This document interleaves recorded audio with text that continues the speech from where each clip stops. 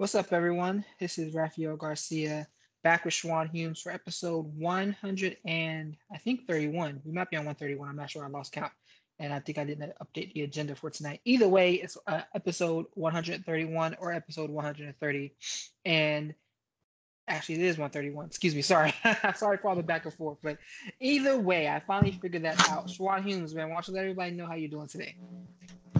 I'm doing okay. I've been actually doing pretty good in the MMA realm. I've had to stun on a couple of camps who did not come to me before their fighters fought on certain cards. Invicta, to be exact. Some people got knocked out or embarrassed, and then they came to me after the fact, and I'm like, I can't help you after. I could have helped you before. Before is when you come to me, not after.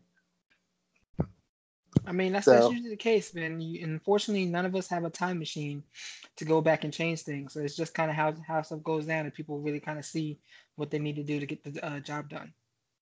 yeah, I'm just hoping next time they make the call for, I'm like, now that we've learned our lesson, we worked together for 3 or 4 fights, we're on a win streak. Now we lost one that was unnecessary. So hopefully we make that phone call. What did we learn? It's like talking to my kids. What did we learn from this? We call Shawan first. We don't make any decisions until Shawan has been consulted. That's the rule we're going with for now. Exactly, man. Give you that call first. Let's hop into some stuff we have to talk about. Of course, and as always, we're going to talk about some news and start there.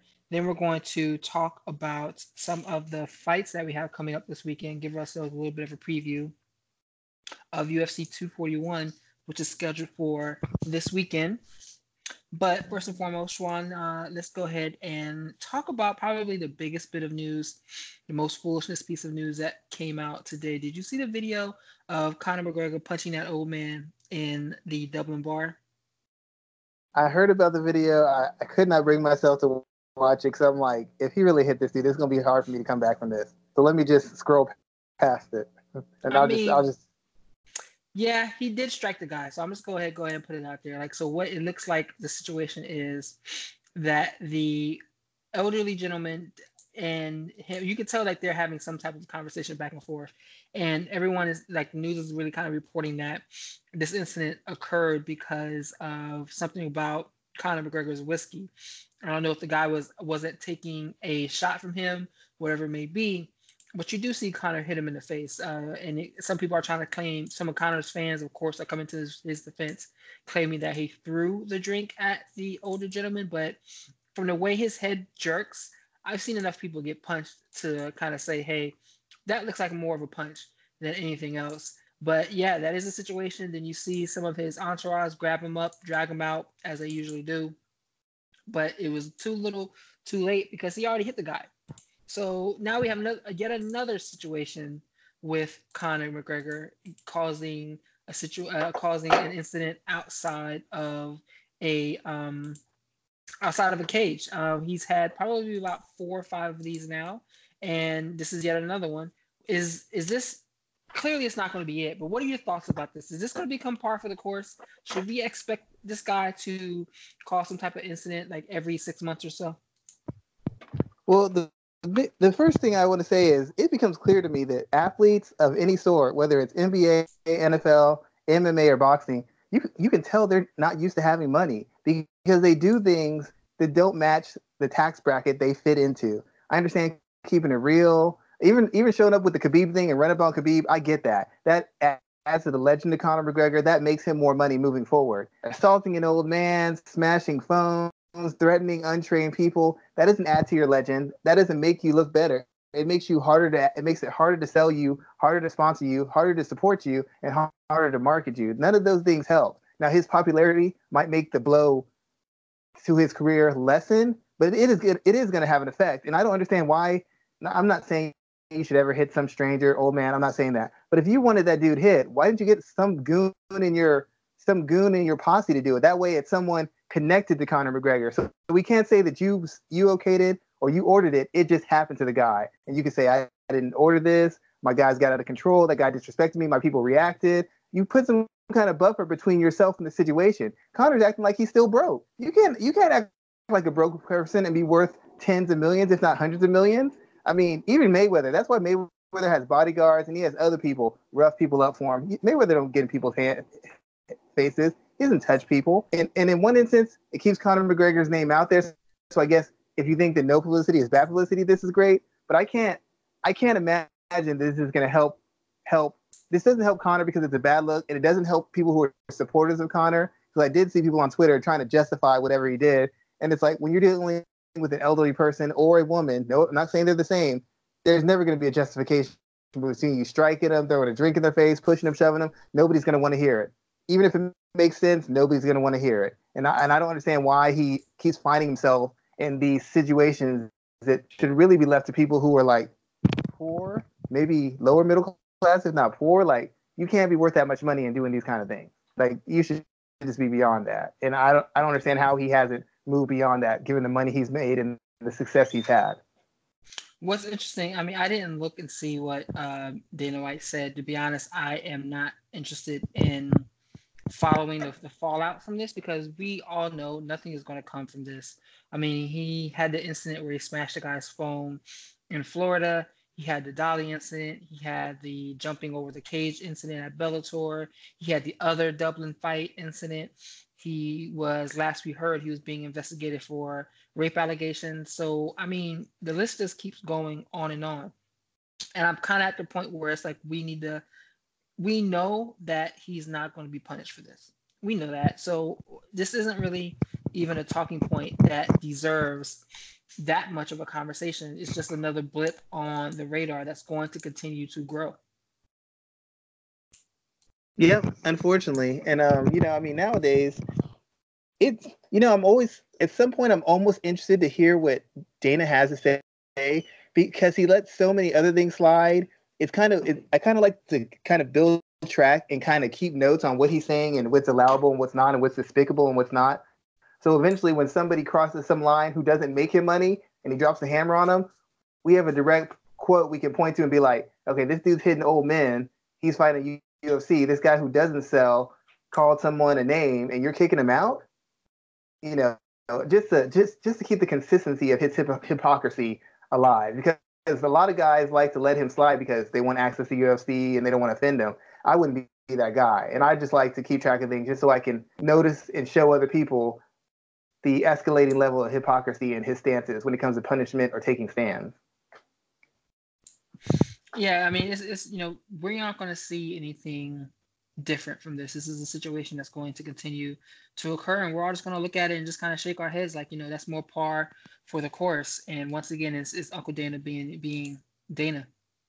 I don't want to spend. Let me ask you one question though. Go ahead. What do you think it's going to take for what would it take for Dana to really have to respond? Like, would somebody have to die? What would it take for him to really make a hardline stance against a money maker? Well, there was a point in time where you would have said maybe it would take, like an actual major domestic violence case, but we can't even really say that anymore, because Anthony Johnson's been accused a couple of times from his wife or his ex-wife. We know Greg Hardy's been signed. I think that is probably going to have to be almost like a situation where someone dies. Let's say there's like a DUI situation that causes a massive accident and someone dies from that. It'll have to be something along those lines for us to see him really take a stance. But what's funny, man, I always come back to this, is you remember what Miguel Torres got cut for the first time for the rape van joke? When you look back at that and the way Dana White responded, it's almost amazing to think that he responded that way to that situation and has never responded tough since. Yeah, he's been very inconsistent in the overreactions and stuff. It's almost embarrassing. But I mean, Dana's just saying he's got the popularity on his side, he's got the machine behind him, and he talks over everybody. So he just gets to rewrite the record books any way he wants and explain things the way he wants, and people just accept it as truth, even though it's been repeatedly proven that it's not.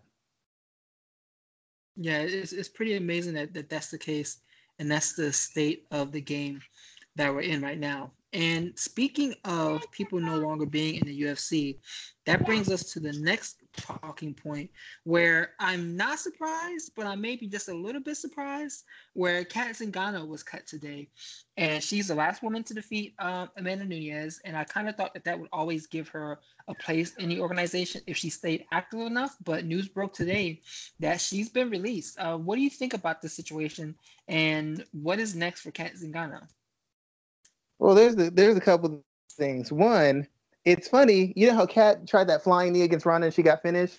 It's very funny because if she set that up a little bit differently, that's the difference between Jorge Masvidal highlight reel knockout and the Kat Zingano highlight reel submission loss. Just a few minor details. And that's going to be the story of Kat Zingano's entire career in the UFC. Minor details. Had physical durability, had physical strength, could hit for power, had good enough skills as far as striking, could grapple, could ground and pound you, had good cardio, but she lacked the attention to detail. She lacked the strategic awareness and discipline to take advantage of the spots when she found herself in positive spots. In most fights you saw, she was in the fight, then she would gas, she would overextend, she'd get into these stand-up exchanges, and then she would lose them. She'd lose winnable fights against ranked opponents. She was never getting blown out or just outright dominated.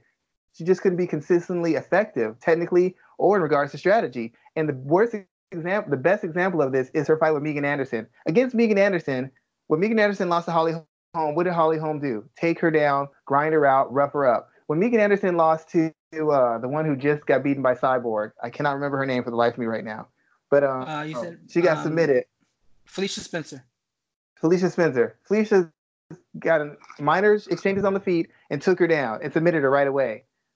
The only win that Megan Anderson has in the UFC is Kat Zingano, who for some reason, for the first time in her life, decided she's going to kickbox with somebody. If Kat Zingano just goes up there, double legs her, puts her on her back, she could have ground and pounded and submitted or finished Megan Anderson. That would have been 2 wins in a row from Kat, and she would have been either fighting Amanda Nunes or Cyborg for a title. That's how close she was. All she had to do was get that win, and she would have been right in that position for a justifiable shot. Given as thin as the bantamweight and featherweight divisions, she could have got a title shot with one of them. And it would have been big against Amanda Nunes. It's the girl who's already beaten Nunes. Against Cyborg, it's the girl who's already beaten the bantamweight champion. Now she's moving up to take the featherweight champion. She had a storyline and she's success in her hands, but once again, in true Kat Zingano fashion, she didn't maximize her physical abilities and her skills, and she fought a dumb fight, doing a distance kickboxing match with a tall, long kickboxer.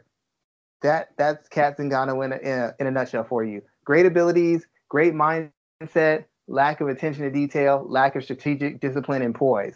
And that's basically what got her out of the UFC. She could have beaten Juliana Pena. She could have beaten all these other people, Jess Guy, whoever she fought. She could have beaten them, but she just could never make the necessary adjustments to maintain leads or to gain leads in fights. And that's why she's out. She has a look. She's exciting.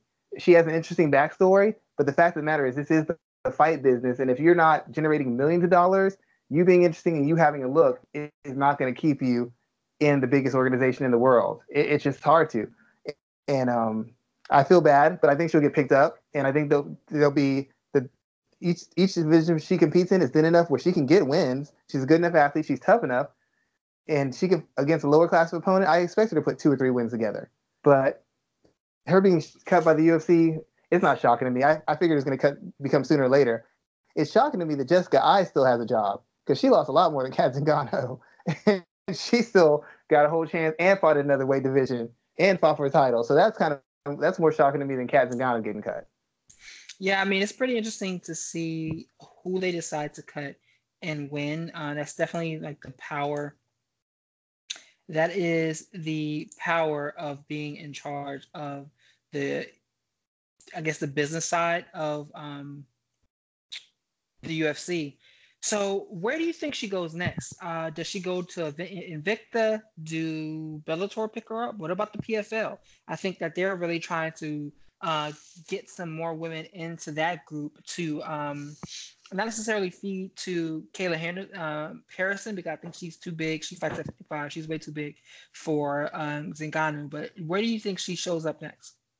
Well, at the PFL, those girls are all bigger, but those girls are not. Most of those girls, even Kayla Harrison, hasn't fought anybody within light years of the athletic ability of the opponents. Cat Zingano's fought, or the technical ability, or the skill set. I mean, the gap in skill and experience between Cat Zingano, who's only fought once a year in the past 3 years, and the level of experience and skill and the people in the PFL, we're talking about light years. I don't know that those girls are 155. I don't know that any girl except for Harrison doesn't get taken down and just beaten the hell up on the ground by Cat Zingano. Because I mean, there's just such a gap. I don't know if the schedule fits her because she'd have to fight quite a bit, and she hasn't really fought a lot in the past couple of years. Not multiple fights in a year. It's been a while before she's really done that consistently. So I don't know if the PFL works for her. Maybe Bellator, Rizin. I mean, even one. Like I said, she fights in bantamweight and she fights in featherweight. Those are really two talent. I don't know. They lack a lot of talent. So either division she can compete in. She's already competed against the best in the world, which is the UFC, and their girls aren't even that good. So what's she going to do outside of the UFC? I can't name too many fighters I've seen at featherweight and Invicta or at Bellator who I really say are better athletes than Kat, who hit harder than her or better conditioned to her, or who are better skill sets and fought better opposition than her. I mean, outside of anybody outside the UFC, I'd almost have to favor her against. You know, even given the streak she's been on, she's been doing it against world-ranked quality opponents. A lot of these girls have been beating up on soccer moms and girls who are 2-3 and 3-1 in their careers. And as faded as Kat is, experience, in my opinion, matters, and that's enough to beat a lot of these younger girls coming up who haven't developed their games. They don't have an identity as fighters, and they have no idea how they'll respond in tough situations. And Cat Zingano is guaranteed to put you in at least one or two really tough situations every fight you get into with her. I mean, if you tell me Pam Sorensen can beat Cat Zingano, I don't know if I believe that. Nothing against Pam. I'd have to see her beat Cat before I go, even though I'm always betting against Cat recently because of how she performed. I'd have to see Pam beat her before I'd say that she can beat Cat Zingano, just based off of level of opposition. I couldn't do it. Since we've been talking about the depth that are in that or isn't in some of the women's divisions, you mentioned Jessica Eye, but let's talk about the next potential contender for Valentina Shevchenko. Did you see that there's a fight booked for Jennifer Maia, potential fight booked for Jennifer Maia and Katlyn Chookagian at UFC 244, which I think the next title challenger is going to come out of these two women here. What are your thoughts about this fight here? And is this a path for either one of these two ladies to face off against Shevchenko? Or are we looking at a situation where there's no one else? Well, it is a path because, I mean, Maya's got really good wins in the division. I think, what did she beat? She lost Liz Carmouche. She beat someone else. Then she beat Roxanne Modafferi. Those are pretty good wins. Katlyn Chookagian's only got one loss, and that's to the last title contender. Now, you look at the fight overall and how you project how they do against Valentina. It doesn't look very good, at least initially. But against each other, whoever wins that fight pretty much is at the head of the pack. You can't put Roxy Modafferi in there. She's lost too much recently. You can't put Valentina's not going to fight her sister, so she's out of the window. Who's there? Rachel Ostovich? No, that's not going to work. Paige Van Zant, hasn't fought. I mean, who in there has been active enough and looks good enough where you could justify them having a title shot next? I don't know who else is out there. There really isn't anyone else, and the only thing is Joanne Calderwood. They wanted Calderwood. They wanted Calderwood, and that girl Lipsky. They wanted her. They wanted them to come out, but they've both been on skids, and the only people who've been winning haven't looked good enough to justify a shot at Valentina. So it's got to be one of those two. And Maia is considered one of the better people in the weight class. So if Maia beats Chookagian, that fight makes some sense to me as far as quality of opponent, who they've beaten, and the skills they've shown on their way to getting to the positions they're in at. Chookagian's a little bit tougher of a sell. Chookagian seems like tailor-made for either a brutal knockout or a fairly one-sided, uneventful win. True. I mean, I feel the same way as you do with this division here. And what's unfortunate is that I am excited for any opportunity that the women can get on the roster, but it's hard to build a division that people want to see when you don't have viable contenders for her to face off against. I think we're in a situation. If people, it's like. No one's going to see it this way because the conversation has already been starting about if Valentina is going to be a dominant champion like Mighty Mouse, and I already hear conversations making excuses for her that were different than DJ. And we know the situations here. We're talking about a European white woman, blonde woman versus a black male. And, Same and wait, same let's just clarify. We don't have anything against Valentina. We think she's fine. She's a good sportsman. She seems like a good human being. This isn't directed towards her personally. This is systematic. This isn't individual. Let's just. exactly. I This is want to. very I want to systematic clarify that because because people might get it mixed up with us because we seem like we're picking on her. We're talking about the system. We're not talking about yeah. Valentina. Valentina's at the front of the system. We have no problem with Valentina the person. Sorry, Yeah, go because ahead. like she's definitely like she's going to dominate this weight class. We see that She's a good coming. fighter. She can She's a fight. We know fantastic that. fighter. I mean, people, I still cringe at the idea that people claim she should be the best women's fighter in the world as if she beat Amanda Nunes, who beat her twice, but that's neither here nor there. At flyweight, she's going to dominate this weight class. And we see that coming.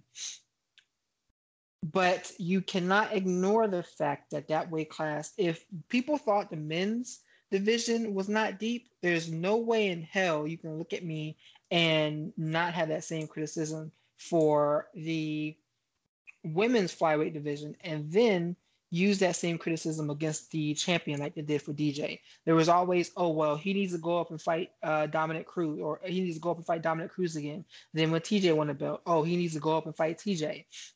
That criticism was always used against DJ to discount his accolades. Well, if we have Valentina who's going to dominate flyweight the same way, she's already fought the champion twice and lost to her 2 times. So how is it different? How is the conversation different for her than it was for Mighty Mouse? I only see two differences. One is a male, the other is a female, and the situation is never going to play out the same.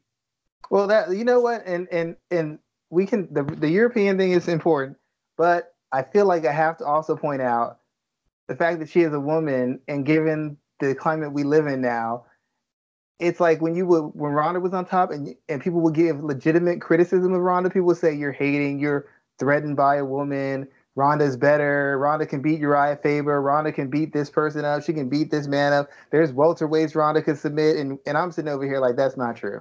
Let's not. If Ronda boxed with Floyd Mayweather, she'd beat Floyd's ass. That's not true. Come on now. Like I'm all for it. She's independent. She's strong. She's skilled. All these women are very talented. But sometimes statements get to be made because they're falling on the side of this argument. Just like there's certain things they have to go against that men don't because they're women. There's certain avenues.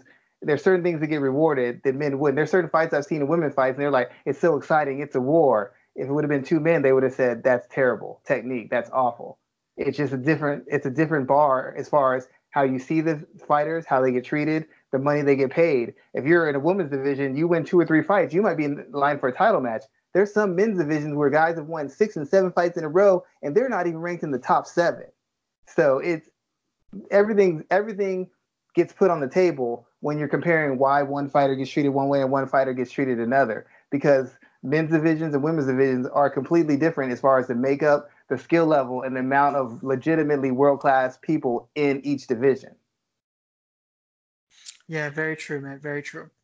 Let's move on and let's focus on our preview for UFC 241 because one second. Can I say one thing? Go ahead. I like Liz Carmouche.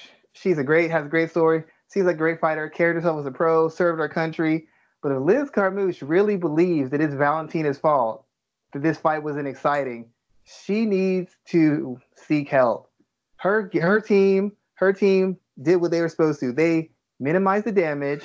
They kept her from getting highlight reel knocked out. They kept her from getting really beaten up or really, really embarrassed as far as being outclassed, like tossed left and right, hit with pot shots, thrown all over the ring, and dominated. But they did not come up with a game plan that would help her win. Anytime your game plan is 100% dependent on a person who is known for their poise, sticking to a game plan, and technical craftsmanship, when your game plan is based around them making a mistake or them fighting out a character, it's a bad game plan. She had no idea how to make Valentina fight out a character. She had no idea how to make Valentina take chances. She had no idea how to force a fight with Valentina. Or better yet, she had an idea. They didn't take that route because they knew the risk of taking that route, and they didn't want to face any of those risks.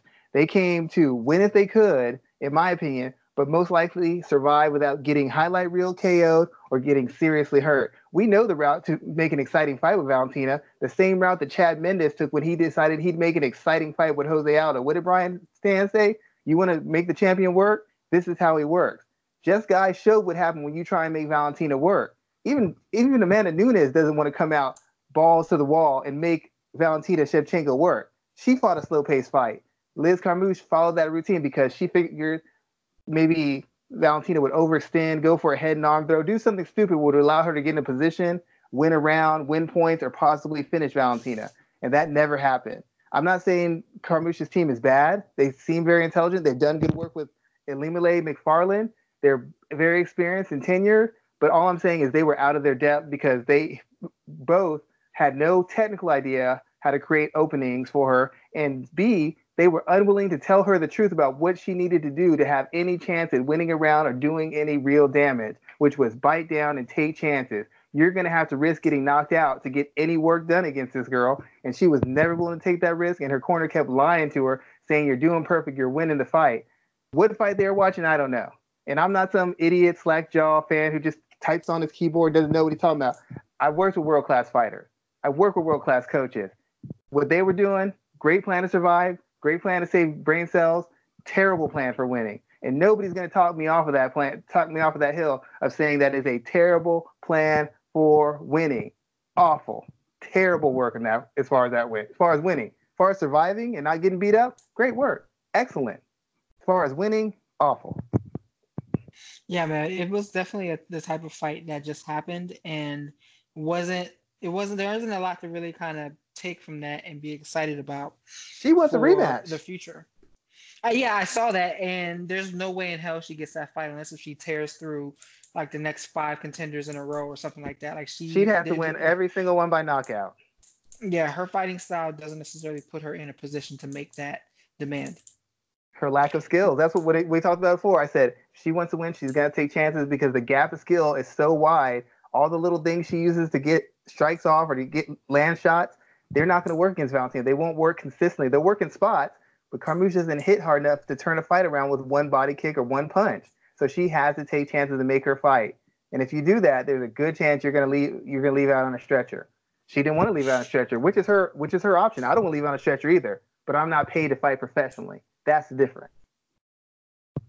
So let's talk about some more people that are paid to fight professionally at UFC 241, where we have a hell of a card in front of us. It's kind of crept up on us, to be honest, because I've been paying it attention, but I haven't been paying attention too much until I took the time to look at the whole card as I prepared for this show today. And there's a lot to really pick out from. Let's start with the main event where we have Daniel Cormier and Stipe Miocic fighting in a rematch for the UFC heavyweight title.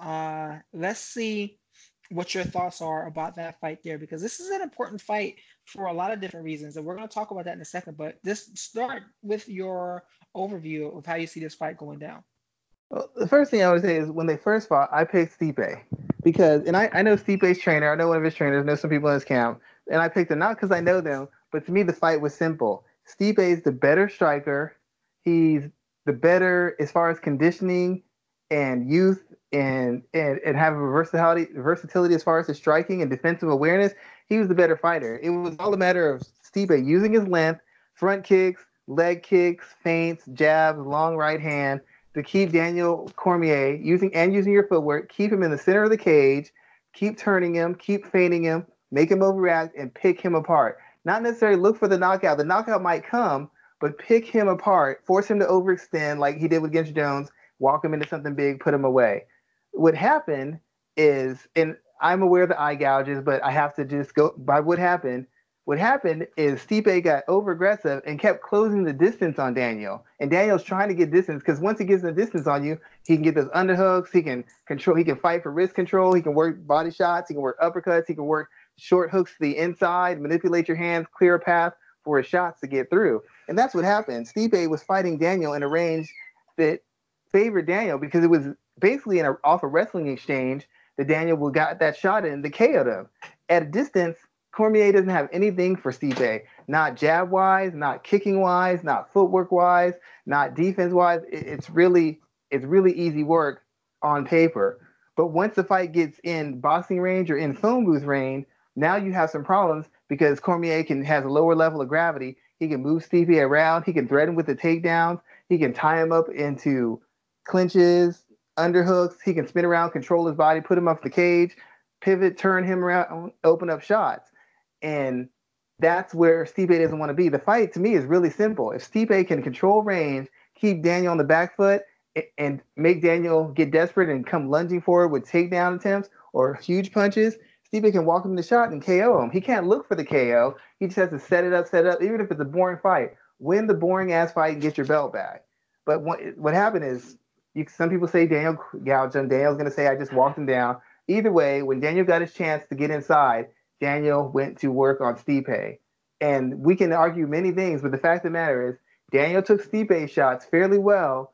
Stipe could not take Daniel's shots. I'm not saying he's shinny. I'm not saying he can't take a shot. But the fact of the matter, this wasn't a close decision. This wasn't a submission win. This was a you were knocked out, could not defend yourself win for Daniel Cormier. And I'm really, to me, like I said, the fight's real simple.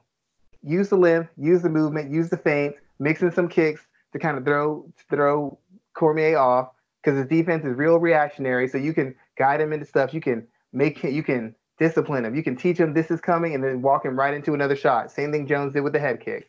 But the thing about it is you have to be disciplined. You can't get into heavy exchanges with them. You can't stay on the inside with them. Not because you're physically unable to, but because it's just dumb. You don't fight the guy in the spot that gives him the best chance to win. You keep the distance, you keep the range, you pick him apart, you make him chase you, make him work for everything, and you just chip him up.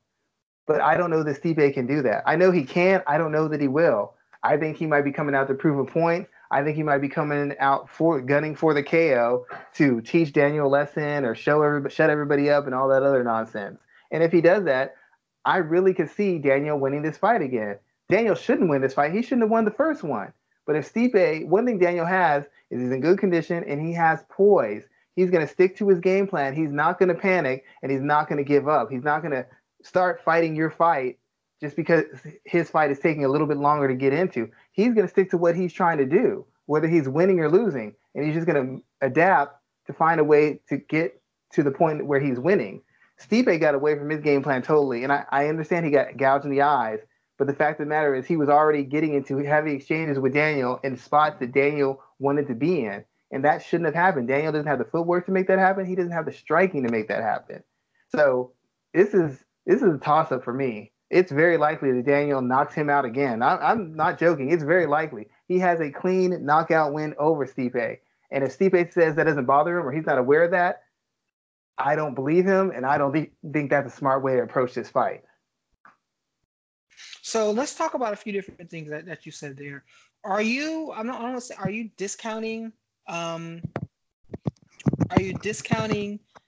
Stipe and his ability to win this fight? Because I think, in my opinion, he's going to fight completely differently than he did the first time. I think he's going to fight a much more intelligent battle.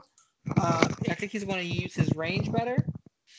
I think he's going to do a lot of things that will work for him more effectively on this card than he did the last time they fought, because I believe that he knows he has more to lose this time around. What do you think he should immediately change in his strategy to get this win? I don't think he has to change anything except not to fight Daniel where he wants to be fought. When Daniel fought John Jones, John was getting bombed on. He was just covering up, trying to reestablish his range and setting up attacks to eventually lead to the KO with DC. When he fought the first time, DC would get inside, he'd tie him up, but he'd be looking to punish him on the inside and reestablish his range. He wasn't trying to just hang out and grind with him the whole time. He wanted to show that he could, but in doing that, he was very careful to not let Daniel tee off on him and get free shots and dictate where the fight was happening. If I'm Stipe, I don't want to engage Daniel where he wants to be engaged at.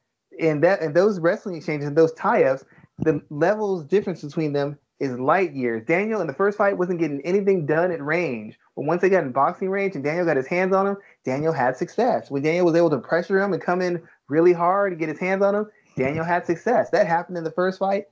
And I just thought Stipe would just reestablish the range and start chopping away at Daniel, chopping away at Daniel, break him down, break him down. If it's not exciting, it's not exciting. You're here to win. You're the most successful defensive of the title. You're considered one of the most dominant heavyweights of all time. You don't want to go out and get knocked out by a light heavyweight, an overweight light heavyweight, do you? And that's what he proceeded to do. It's really simple to me. Use your long distance weapons, feint, turn Daniel, and basically just show some poise and composure and break him down. Don't allow Daniel to get to the spots he wants to get to fight. Daniel Cormier is only effective in 2 or 3 spots as far as consistently effective against high level opponents. Don't let him get to those spots. Make him pay a price for being in those spots. If he does that, it's easy money. But he had all the momentum, he had all the money on him, he had all the confidence the first time, and he wasn't able to do that. Now he's got real pressure on him because if he loses again, it's problems. It's problems as far as his bargaining position with the UFC. It's problems as far as his career moving forward. Because Daniel's probably going to retire, so he knocks out. You lost twice to a guy who couldn't knock out John Jones. You went from being the most dominant heavyweight champion of all time to a guy who got KO'd twice by an over 40-year-old, slightly overweight, blown up light heavyweight. I mean, this is a big. If Daniel loses, this doesn't take anything off him. Most people don't think of Daniel as super dominant; they think of him as a number 2. So they'll go back to thinking of him as a great number 2. But if Stipe loses, he can say legacy and money doesn't matter anything to him. Good. I hope it doesn't matter because if he loses again, his legacy will take a hit and his money will take a hit. So I hope it doesn't matter to him because if it does and he loses his fight again, it's big problems. And he hasn't fought in over a year. It's just a lot. It's a lot to overcome. So let's talk about what the outcomes mean for both individuals in this fight, because we're talking about 2 guys who right now could be considered the greatest heavyweight fighters of all time. You have one man, the only guy who's defended the title 3 times, and then you have the man who beat him and is a former light heavyweight title challenger. So, and Strikeforce Grand Prix champion. Correct. And Strikeforce Grand Prix champion. I always forget about that. Is this a fight where the winner who comes out of this is categorically the greatest heavyweight fighter of all time? If Daniel beats him twice, I have to move. I mean, his resume isn't super good, but he beat the man twice. And if he knocks him out twice, I mean, who's beaten Fedor? What heavyweight has beaten Fedor twice dominantly? What heavyweight has beaten another top end heavyweight just clearly, concisely beaten them dominantly 2 times in a row? It rarely happens. Kane over Jr., Fedor over Nogueira. It rarely happens like that. And Stipe's at his peak. Stipe's in his prime. So Daniel's doing this. He's on a steep decline physically. He's a steep decline athletically. I mean, he has all sorts of problems. If he does this back to back, it's going to put him at least in the conversation. You know, people start asking, what would prime Daniel Cormier versus Fedor look like? And to be honest, Daniel's kind of in that Fedor mold. He doesn't look dangerous. He doesn't look as threatening and skilled as he does. He looks like an overweight guy who's got very good grappling, world-class grappling, and knockout power. Who else is that? He's basically the white Fedor. He's the opposite. He's loud and he's brash and he's obnoxious, but he's still a heavyweight, small heavyweight, short guy, big power, good athleticism, world-class grappling. If I told you that and I took out the loudmouth part, who would you think I was talking about? It's Fedor. It's basically the same recipe for success. So if he wins this, I fully expect people to have those legends match talk and what if this happened and what if that happened, because Cormier will have beaten the guy who's the most dominant heavyweight champion and done so in impressive fashion. He didn't have to knock him out. If he wins a tight decision, his point is still made. Daniel has nothing to lose in this fight. Stipe has a lot to lose in this next fight. Interesting thoughts there, sir. Let me ask you one final question about this before we move on to one of our next fights to talk about here. If Daniel Cormier loses, do we see the trilogy or do we see him go back down to 205 to fight John?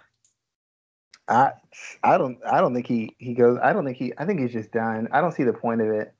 I mean, I don't think John wants to fight. I don't think DC wants to fight. I really don't see the point of it because right now he's thinking about his career moving forward. Every fight with John ends up being really crass, really tasteless, really tacky, really over the top rude in the comments they make towards other and the comments they make towards each other's camp.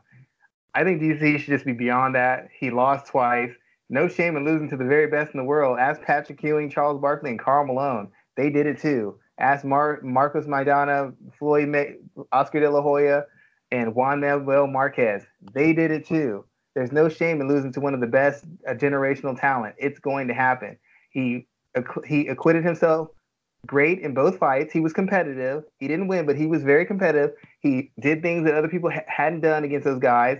And outside of those fights, he was a world champion in light heavyweight. He was a world champion at heavyweight. He was a Grand Prix champion at heavyweight. He's made a name for himself. Going back into that deep end is something he doesn't need to revisit. He needs to move on with his career, move on to the next stage, and move on to it gracefully and with class. And every time Jon Jones or Daniel Cormier talks about Jon Jones or fights him, the last two things you think about is class and dignity. Those go out the window against those guys because they hate each other. I don't think he needs to revisit that. I think he just needs to maybe fight a go-away fight and win, or just retire. But the Jones fight, I don't have any interest in seeing it. What's the point? Interesting, man. Like you're one of the only individuals saying that. Most people are saying that they would like to see that fight for a third time. I'm kind of with you because it doesn't. If let's say they do fight a third time and Cormier wins, it just creates too many talking points around them fighting a fourth time and then a fifth time. I'm not here for that. I would like to see. Do I want to see Jon Jones fight at heavyweight? Yeah, potentially. I think there's some opportunity for some intriguing matchups there. But overall, I'm just not here for this rehashing once again. It's not like the Vasquez Pacquiao series where that had some compelling fights and compelling victories by both men. It's just not that. It's just not that style of rivalry to me. Yeah, it's not just that. And like I said, I'm thinking of his career moving forward. What does bringing that? I remember Michael Bisping said something about a retirement fight or some other fight before, and he was like, "I'm just glad I didn't have to fight certain people because it brings out a side of me that I'm not always proud of, and doesn't sell well moving forward if it's your last fight." Luckily, I fought GSP, and I put on I was kind of a jerk, but for the most part, I got to maintain some sort of dignity, some poise, some maturity, and against certain guys, I wouldn't have shown that. Winning, I wouldn't, and especially if I lost. It's just a step backwards. Sometimes you just have to accept things for what they are and move forward and make the best of them. That's the point I feel Daniel's at right now. True, I can definitely agree with that. Definitely agree with that. Let's talk about the co-main event where we have one Nate Diaz making his return to the UFC, and he is facing off against Anthony Pettis in a welterweight affair. What are your thoughts about this fight here from every aspect of it? First, let's start with the style, and then we'll move on from there to cover it from other spaces. But what are your thoughts about this fight? It's a fight that, it's the kind of fight that gets fans excited because Anthony Pettis is one of the bigger names in the UFC. Nate Diaz is still probably one of the top 5, probably closer to top 3 names in the UFC. So it's one of the few fights you could get Nate Diaz to come out of hiding to actually take. Fighting Tony Ferguson was never going to do it. Fighting anybody else, Nate wants a fight that's A, winnable, and B, a fight that is going to bring lots of attention and give him the opportunity to be engaged in an exciting fight that'll draw fans' attention and give him an opportunity to show that he still moves the needle. Because if he moves the needle with Anthony Pettis, once again, that puts the ball back in his court as far as his value and his appeal to not just fans, but his value to the casual fan. And that's what I think he really wants to do. He wants to reassert his value to the UFC. Like, hey, y'all forgot what kind of attention I bring to y'all. You forgot how much your hits and your sites get looked into when I'm fighting. You forgot how many people will pay just to see me flip the bird and throw a billion punches out there. As far as Anthony Pettis, I get why he takes this fight. Even though Nate's not ranked at welterweight, it's pretty much one of the biggest fights you can take outside in the lower weight classes outside of fighting Conor. Nobody has. Maybe Justin Gaethje or Cowboy Cerrone has somewhat of enough of a fan base and an appeal to really generate some kind of interest outside of just the hardcores. But fighting Anthony Pettis is pretty much Anthony Pettis fighting Nate Diaz is probably the best thing he can get outside of fighting a Conor McGregor or a maybe Donald Cerrone or Justin Gaethje in the lightweight division. There's still a big gap between all those guys, but those are the guys who, if you're fighting them, that's going to make people stand up at attention for that kind of fight. So I get why Anthony Pettis is doing it. It's a chance for him to fight a guy who's closer to his size, possibly get an impressive win, and use the focus and attention from that win to springboard him into maybe a title shot or springboard him into the top five. He's hoping maybe he can navigate the welterweight division and get the right matchups that are going to allow him to maybe make a run at the title or at least position himself to get big paydays through sponsorships and other stuff that comes as a result of being on big cards and being a big draw. From that, the thing that stood out to me the most, actually, is probably the most comical, is the way that this fight was made, where basically both camps called each other up, said we wanted this fight, and then they turned around and contacted the UFC to get the fight made. I think that's fantastic, and I love how they did that. From a business standpoint, I could see why this fight is lucrative for the UFC, but I don't think I would hate to see this fight happen and neither man get paid their just due. I wrote a piece about this earlier in the week where I wondered if Nate Diaz's ability to be a big financial draw has passed him by, because we're at a time now where this Fox deal puts money in the UFC's pockets in a way that allows them to play hardball with men like Brock Lesnar and Conor McGregor, so much so that it has almost pushed them out of the negotiating table. Nate Diaz, he wants to get paid as well too. That's why that Tyron Woodley fight fell apart. And I wonder if this is one of the last moments where we see what his drawing power is. And I'm really, A, what his drawing power is, and B, what the UFC is willing to pay him. I can't wait to see the payouts from this fight. I wonder what is his paycheck going to look like. Yeah, I mean, the UFC wants they want their pay-per-views to do well, because so far they haven't really, and it's made it hard. It's made it seem like they're more dependent on the ESPN, and they're not as big an asset. If they can generate interest that asserts the UFC still has some power, some star power, some ability to market and make money. But at the same instance, once you see that certain cards sell more than others, that puts certain fighters in a position that reminds people that certain fighters still can call their shot. And while that's not great for all the other fighters because they're just average Joes, it's great overall for fighters in general, because it's like, hey, if you can get to a certain point, even though the UFC has this setup, you still can carry some weight. If you get the right matchup or you get a big enough name, you can still matter. They can't just bully you, because when it comes down to it, you still impact numbers. And at the end of the day, the ESPN and the UFC wants numbers. I mean, the ESPN wants content, but if they can get highly rated content, that's what they want. And the UFC wants money, but if they can get more money because they've exceeded a limit or they've hit their certain goals, then they want that too. And this, if Nate can generate, if they sell well, part of it's going to be a large part to Nate Diaz, and that's going to put the ball back in his court as far as him being able to tell the UFC, F off, don't come to me until you have a money fight for me, or him being able to dictate who he fights, or calling his shot as far as a title shot. That's very true there, sir. Very true. Who do you think wins this fight, though? I would like to say Nate, because I think to a certain degree he's in a sense he's kind of like a Max Holloway. He should be able to do what Max Holloway does. The thing about Nate is his skill set is a little bit limited. He's more of a boxer than an all-round kickboxer. And even though he's good defensively and he's good with his counters and he's good with his leads, the fact of the matter is his offense gets a little predictable because the kicking game is sporadic and it's limited in what he uses, and he doesn't really. He's not a wrestling threat, not consistently. He's a grappling threat, but he's not really a wrestling threat. So it makes him a little bit predictable. And the biggest problem I see in this fight is he likes to work. He used to be a pressure fighter. That wasn't working for him. He's not as durable as Nick. I don't know if his cardio is as good as Nick, especially in tough fights. He likes to fight on the outside, beat you up from a distance, and then walk in and kind of overwhelm you, set you up for submission, whatever you want to call it. But working in the outside is going to expose him to Pettis' kicks and Pettis' single shot. And Pettis can't put combinations together very well, but he can throw one or two huge power shots capable of dropping anybody. And if Nate's going to be fighting at range and not really pressuring him, not really backing him up, that's when Anthony Pettis is fine. Anthony Pettis is having a hard time when guys really pressure him, really bully him, really chip him up and push him back, because his defensive footwork is awful. His defensive technique is awful. But if you're going to give him a little bit of space and pressure him from the outside, using long weapons, you're basically setting yourself up to be countered by his long punches and more importantly, be countered by kicks to the leg, front kicks to the body, side kicks to the body. And even though Nate's been known for being durable and known for being able to set a pace and known for being able to drown people in volume, he hasn't had to do that in years. So strategically, I think he should be able to do it. But technically, and as far as what I've seen from him recently, I haven't seen anything from him.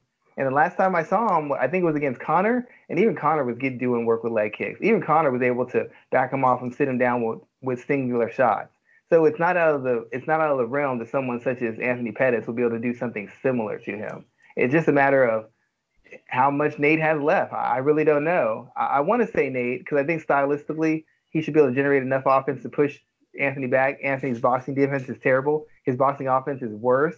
But I don't know what Nate has left at this point. And he hasn't fought in, 2-3 years? I mean, under normal circumstances, I go with Nate right now, given the momentum and the activity and Pettis' legendary durability. I'm probably going to have to say Pettis can probably pull it out. I might change my pick closer to the fight. But right now, it's looking like Pettis has too many ways to win this fight. He's lost winnable fights before, but it looks like he has too many ways to win this fight against a guy who hasn't been active, and I can't guarantee he'll be sharp. So, final question before we move on to our next fight. I want to talk about think about both men. If they both pick up a win on Saturday, who do you think they call out next? If Nate wins, he might call out Khabib. He might call out Khabib or Conor. That's the only thing I can think. Or he might say, F it, I'm the effing show. You guys got to come to me. That's also a possibility. If Anthony Pettis wins, I say he calls out Conor or Khabib. Probably same guys. Or I guess, yeah, because Khabib's got the belt. Probably the winner of Khabib and Dustin or Conor McGregor. One of those three. And the same goes for Nate. True. Now I want to talk about the fight that I'm kind of most excited about. I almost forgot about this fight. Yoel Romero and Paulo Costa. I think this is going to be man. As I was writing about this fight, I went back and watched some of their recent contests, and these two guys are just violent. But I think it's an interesting play off of one another because you have one guy who is very aggressive, so aggressive that he puts himself in bad positions in Costa, and then you have Romero who is like a killer when he's active. Like he doesn't throw a lot. So what do you think about this style matchup, and who does it play more toward? Is this a situation where I think Romero is going to be the old guard that the young fighter can't get by, or is it Costa's time? I haven't really seen Costas again in bad style matchups. It's mostly been striking fights against guys who have some athletic ability, but don't necessarily have the durability to really take what he has to offer. And that's been the biggest thing. He hasn't really had to face a guy who's trying to wrestle him. He hasn't really had to face a guy who's shown a chin comparable to what he has and physical strength and explosiveness in any sort of grappling or clinch striking exchanges close to what he has. And in Romero, he's going to be facing an older version, but still a guy who's got a lot of world-class experience and who always has his grappling to fall back on as something to threaten, which for the actual takedowns, or something that just opens up striking attempts for him. And I haven't really seen Costa face a real dual threat who has enough athleticism to put him in spots that he doesn't want to be in, and who can actually damage him when they're in these exchanges or when he gets his hands on him, can kind of manhandle or bully him. He hasn't had to deal with that. He's usually been the boss when he fights. So it's going to be interesting to see what happens when he can't totally run somebody over or hit somebody with one shot and totally wipe him out. That's what I want to see. I want to see that adjustment from Costa. I want to see the poise. I want to see a depth of skill. I've seen really shallow skill from him. Guys haven't been able to hurt him. Guys haven't been able to get away from him. So he hasn't had to do anything more than be athletic and aggressive. I don't think being athletic and aggressive is going to be enough in this fight. Because if he overextends and he doesn't put Romero away, because Romero can start kind of slow, but if he overextends and doesn't put Romero away and tires, or worse yet, he misses and Romero gets his hands on him and get a takedown, he's got problems. Because we've never seen him in those spots. And I know everybody trains for those spots, but it's different when you're training against what's usually a lower class athlete who can't really put you in the spots they want you in and force you to stay in them. and a guy who has the physical ability and the skill to do both of those things. We saw it we seen it with Francis Ngannou. We've seen it multiple times. Oh, I'm training with a guy who can punch. Are you really? Oh, I'm training with a guy who can grapple. Yeah, he's a better grappler technically, but does he have the athleticism? That matters as far as the effectiveness of what the person is doing. And this is going to be the first time that Costa's faced that. Romero's already faced that. He's already faced athletic, dynamic guys with multiple skill sets. He's faced versions of Paulo before. Paulo's never faced any version of Yoel Romero. So I wrote about the fact that if Romero wins, I think he still doesn't have a path to the title, regardless of who wins from out of Robert Whitaker and Israel Adesanya. I just don't think that you can trust him in the title picture, seeing how he's missed weight twice in 2 title fights. I just don't think that the UFC will trust him in that situation again. So I believe that this fight is an opportunity for Costa to lose. Yeah, I mean, he's so dangerous as far as explosiveness and his seeming invulnerability. I mean, he's had a couple moments where he's been rocked or stumbled, but he's always recovered well.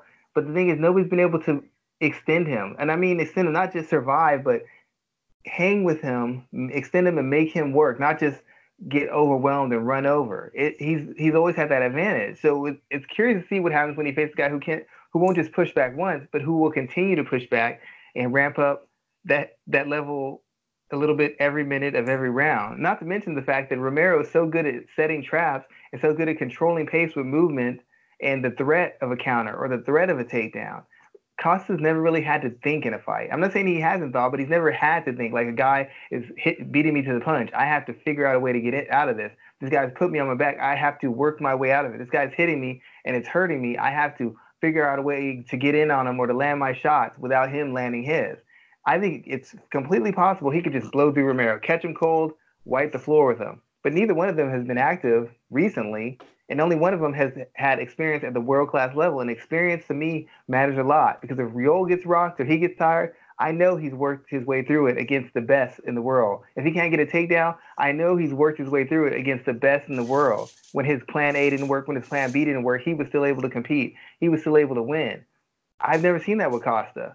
And you can adjust skills, but the character of somebody, their mentality, that takes a long time to adjust.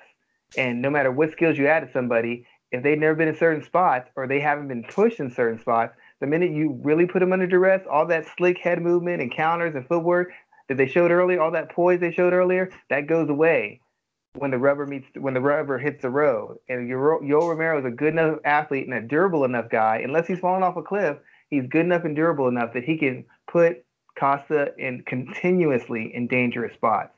And that's when we'll see who he is and what he's about and how much he's really developed as a fighter. Good thoughts there, sir. Let's turn the page and let's talk about there's a couple other fights that kind of jumped out to me that I know you will have some thoughts about. First, let's start with Corey Sandhagen and Raphael Assunção. This is an interesting fight because Assunção, he's beaten just about everyone in this division. He is a hell of a challenge for anyone young to have to face. But Corey Sandhagen has been an interesting competitor and an interesting young prospect in this division. What are your thoughts about this fight at 135, and who do you see coming out on top? I want to say Assunção just because his style, he's able to force guys for the most part into the fights he wants, as far as the pacing, as far as the volume, as far as the level of contact, the level of continuity and activity in the fight, due to his positioning, his distance management, and the fact that when he does throw, he throws with power. He's capable of putting you away or hurting you tremendously with any one shot. And if he hurts you, he can finish you on the ground with strikes, or he can submit you. So there's always a certain danger in opening up against Assunção, and there's always a certain danger as far as trying to press him, looking for takedowns or clinch attempts or anything of that nature. The thing about it is, Assunção had a lot of injuries. He's been out for a while. He got back into fighting, but he's not quite as quick as he used to be. He's not quite as explosive as he used to be. The power is still there, but I don't know if his durability or his ability to recover is quite as good as it used to be. And those minor adjustments, that half-step loss, when you use the stance he uses and use the style he uses as far as low activity, high accuracy, that can make a lot of difference, because now he can't pull the trigger on every counter. Now he can't just get out of range of every shot. The same shot that wouldn't have touched him at all, now it's starting to clip him. The same leg kick he could step back and get away from, now it's chopping his leg up. The same movement that allowed him in and out and to control pace and limit you, now he can only do that in spots. And when you take away that movement, you take away the platonic effectiveness, the uniqueness of his style. You take that away, as guys go rounds with him, they start figuring him out. But when you've lost half a step or two, guys figure you out a little bit quicker. And the style he uses has a lot of holes as far as the boxing, the head movement, the parries, the slips when under duress. But before, he was a good enough athlete and had good enough timing where that happened. He's not that guy anymore. So if Sandhagen can kind of really put some volume on him and pick a spot to really attack his legs and his body, he's fully capable of jumping on a Sun Tzu, getting a lead and sitting on it throughout the remainder of the fight. A Sun Tzu's not a straight karate guy, but he uses some of those elements. And you saw what happened with a guy like Lyoto and other guys who use that kind of even Chuck Liddell use that distance management, that angling, that timing. Once you start declining, that's the foundation of what you do offensively and defensively. So once your foundation is cracked, everything else starts falling apart. And I feel like a Sun Tzu's in that point where you're starting to see the cracks as far as his defensive awareness, his ability to control the distance, his ability to be as efficient and accurate. You saw a little bit in the TJ Dillashaw fight. You saw it even against Marlon Moraes. He came back and he had a chance to win the first fight. Then he came and just wiped him off the floor in the second one. And yeah, Sun Tzu's had some impressive wins, but those are against guys who weren't of Sandhagen's caliber and who didn't have the momentum that he has moving forward. I think Sandhagen can if he uses intelligent pressure, makes it a point to attack the body early, especially legs and body early, and be defensively sound. I think he can establish a lead, cut into Sun Tzu's gas tank, and walk him down. If he's really able to master it, he can wipe him out. But the thing with Sun Tzu is he's got a good chin, not as good as he used to be, and he can hit for power. So you can never be too aggressive. So it's got to be poise, controlled aggression. Drown him in volume, make him work, and as he starts slowing down, just chip him up. Look to win the fight. Don't look to just, put a stamp on it, be super impressive. The win is impressive enough. Look to win the fight. Look to get the job done as efficiently, as cleanly as possible. If Sandhagen can do that, he'll be fine. If he goes headhunting, I fully expect him to get KO'd at some point. You expect him to get KO'd there? That's pretty interesting to kind of think about. If he goes crazy. Yeah, exactly. If he goes crazy. If he goes crazy in this fight there. Another fight that jumped out to me is a fight between Sodiq Yusuff and Benitez. What's the guy's first name? Sodiq Yusuff is fighting Gabriel Benitez. This is an interesting fight to me because Sodiq Yusuff is another prospect that's kind of been running under the radar, but Benitez is as well. What is your familiarity with these two men, and what do you see happening on Saturday? To be honest, I haven't looked a lot into these guys, except, just initially, they're just both young guys who I'm not always a big fan of these matchups between young guys who got some momentum and got a lot of potential, because I feel like at an early stage you're knocking off one of the two who got potential top contender, if not world champion potential, at least athletically. And I've always liked to see guys moved in a little bit differently against maybe a young guy who's got a little bit less athleticism, a little bit less potential, and you build up to fights like this. Kind of get a good idea of where guys are, so that either the fight happens later and you get the best version of the guy, even if they've taken some losses here or there, or the fight happens later, both guys are undefeated, and now it carries a little bit more weight because now somebody's moving into the top 10 or possibly into the top 5. So while I'm excited to see a fight between young, active guys, there's enough bodies out there where you could give them good fights that will make them better and develop them as fighters, and not get rid of a potential young, exciting guy who could possibly be a title challenger, if not just a top-ranked fighter. This is going to knock one of them back a couple steps. When one of them is going to go back 2 or 3 fights, and one of them, if they win this fight, is probably going to get moved up too fast by 1 or 2 fights, and probably pay a price for that. True. Let me ask you about one other fight that jumped out to me as well, in the fight between Shayna Dobson, and this is the women's fight on the card, the opening fight on the card. Shayna Dobson and Sabina Mazo. This is another woman. She's 6-1, and I think that UFC is looking at her as another prospect. Are you familiar with either one of these two ladies? Which ones? Sabina Mazo and Shayna Dobson. Dobson, I saw her on Tough. Sabina, I've seen her a little bit. Haven't watched a whole lot of her because I haven't, just because to me she's more in the development stage. I haven't to me both her and Dobson have talent, but because of the depth of the division and the fact that they need bodies, I feel they're getting moved forward a little bit faster than they should be. Because I don't know that in the next 3 to 5 fights either one of them is a legitimate title contender. And if you're at that point, I don't know that you should be in the UFC right now, given how thin the division is. Nice and swift analysis there, sir.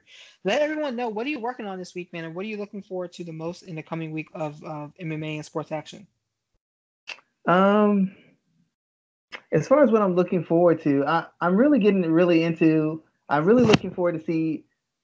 I'm really looking at how fighters are progressing because I've had this theory that fighters essentially are plateauing really easily because they're in their camps. Everybody's at the same mindset because they train under the same guy, they work with the same coaches, they work together. So it's good because you know what everybody thinks, you know where your bread is buttered, you know what to focus on. But the same instance, everybody sees things the same way, and you start seeing fighters who've had the same problem for 2, 3, 4 fights in a row, and it's not being addressed. And then the fight that problem gets them killed in a big fight or a title fight. And when people react to it, the camp or the fighter becomes very offended, like, well, these guys got me here. And that's true, but they also saw a problem that existed in you and they did not address it. Which, I'm sorry, I know it's a hard job, but when you're a paid professional, you don't want, if somebody washes your car, you don't want to hear their excuses. If they build your house, you don't want to hear excuses. You're getting paid to do a job. So us as fans and you as a fighter should not want to hear excuses. So I've really been delving into how camps and managers are treating their fighters as far as the matchups they allow them to have, how they're allowing them to train, and where they're allowing them to train. Because some guys are just, like I said, they're not getting better, or they're getting better at the same things. And that works early on in your career, but as people get more tape on you, you're never going to be so good at something unless there's a huge talent gap that you're not going to be vulnerable. Now, if you're like Mighty Mouse to these other guys or Valentina to the flyweight division, you can just do what you do, and that's going to be enough. Same thing with Ronda Rousey and bantamweight.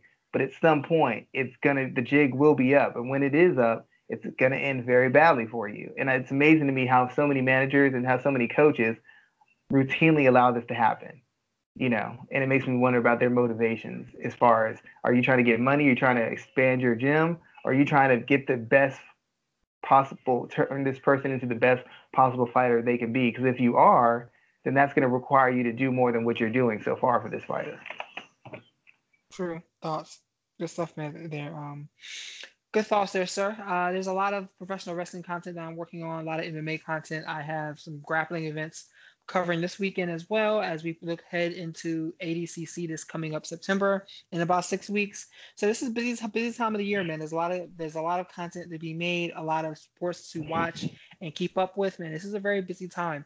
So Schwan, man, I thank you for taking some of the time out of your evening to talk to me about mixed martial arts and to talk to people who listen to our content.